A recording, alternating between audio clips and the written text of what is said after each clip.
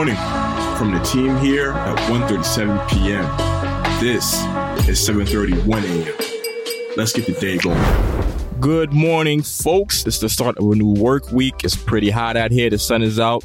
You know, it's a lot to do outside this year, man. So, yeah, welcome back to 7:31 a.m. How you doing, Jill? Doing good, Elton. Ready to start this week. Re-energized, refreshed. How about you? Yes, I'm good to go. You know, gamers, there's a lot to be excited about, man, because this week's slate of gaming releases is stacked. Yo, make sure you're checking the accounts and prepared, because it's a lot of dope joints coming out.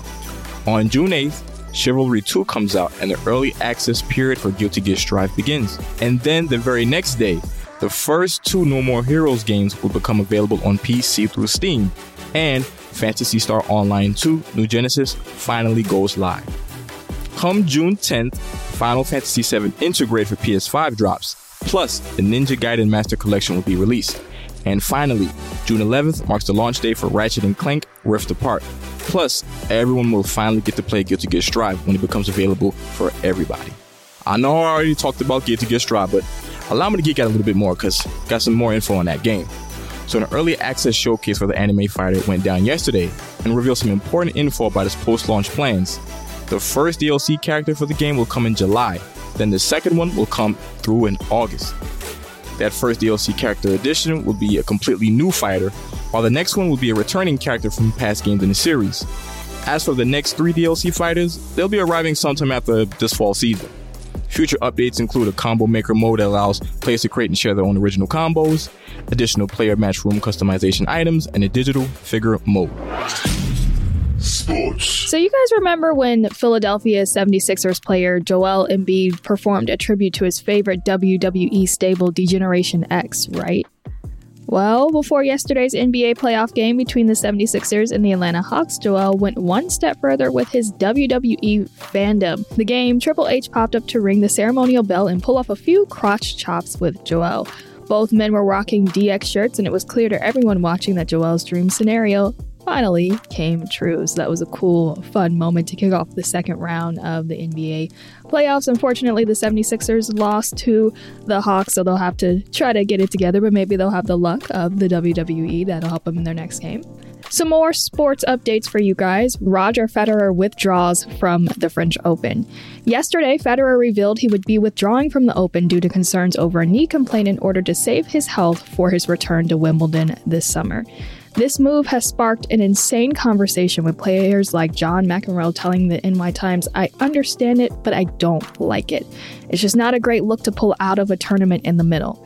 Others, however, have been much more supportive of the decision. 7-time French Open winner Chris Evert told Reuters, "I think Roger has free reign to do whatever he wants." This comes a little under a week after the news that Naomi Osaka would be withdrawing from the Open.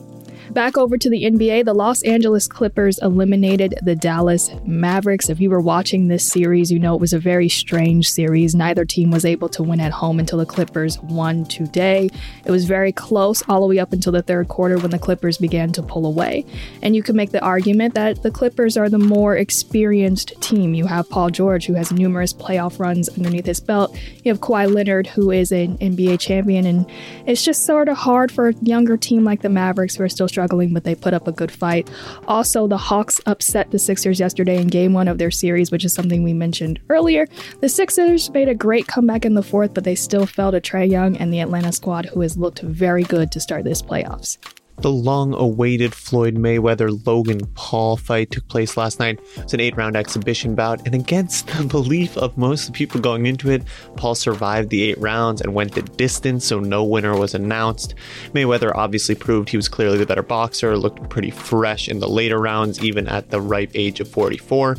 At times, he was just inches away from landing a couple of big blows. For Paul, this was definitely a moral victory. He survived the 8 rounds with one of the GOATs. It's pretty remarkable. He showed plenty of ring awareness and earned the respect of Mayweather, who said Paul was a lot better than he had expected. Paul was clearly tired towards the end, but avoided most of the particularly heavy strikes from Floyd, who's one of the greatest boxers of all time. It's an interesting night in the boxing landscape, to say the least.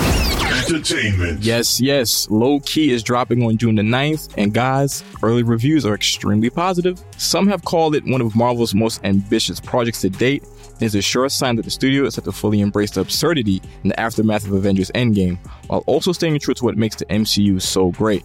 Drawing comparisons to Doctor Who, the series will follow the God of Mischief himself as he attempts to navigate the world of time travel, alternate realities, and more. Collectibles. In the world of sports cards, we got some big news about Tom Brady's rookie card. On Friday night, a Tom Brady rookie card sold for $3.107 million at the Leland's Mid-Spring Classic auction, making it the most expensive football card ever sold at a public auction. The Brady card is a 2000 Playoff Contenders Championship rookie ticket auto. It was graded a BGS 9, which is higher than the BGS 8.5 that Leland sold for $2.25 million 2 months ago, which is the previous record holder. Okay, that's going to do it for today's episode. For more details on these stories, head to 1:37pm or follow 1:37pm on all social media platforms. As usual, we will be back tomorrow, and always remember to stay curious.